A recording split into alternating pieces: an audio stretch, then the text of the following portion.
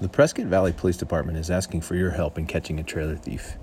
Between July 27, 2019 and July 29, 2019, a white Look brand 5x8 enclosed single-axle trailer was stolen from the Granville subdivision in Prescott Valley and is still missing.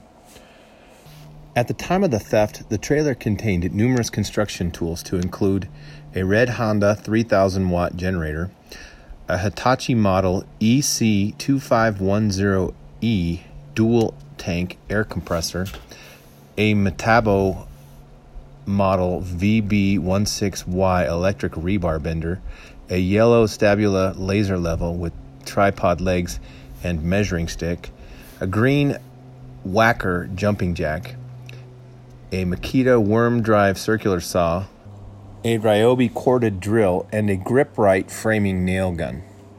The trailer had a temporary license plate affixed on the back of it, and the company's logo, Arizona AgTech Inc., was painted on each side.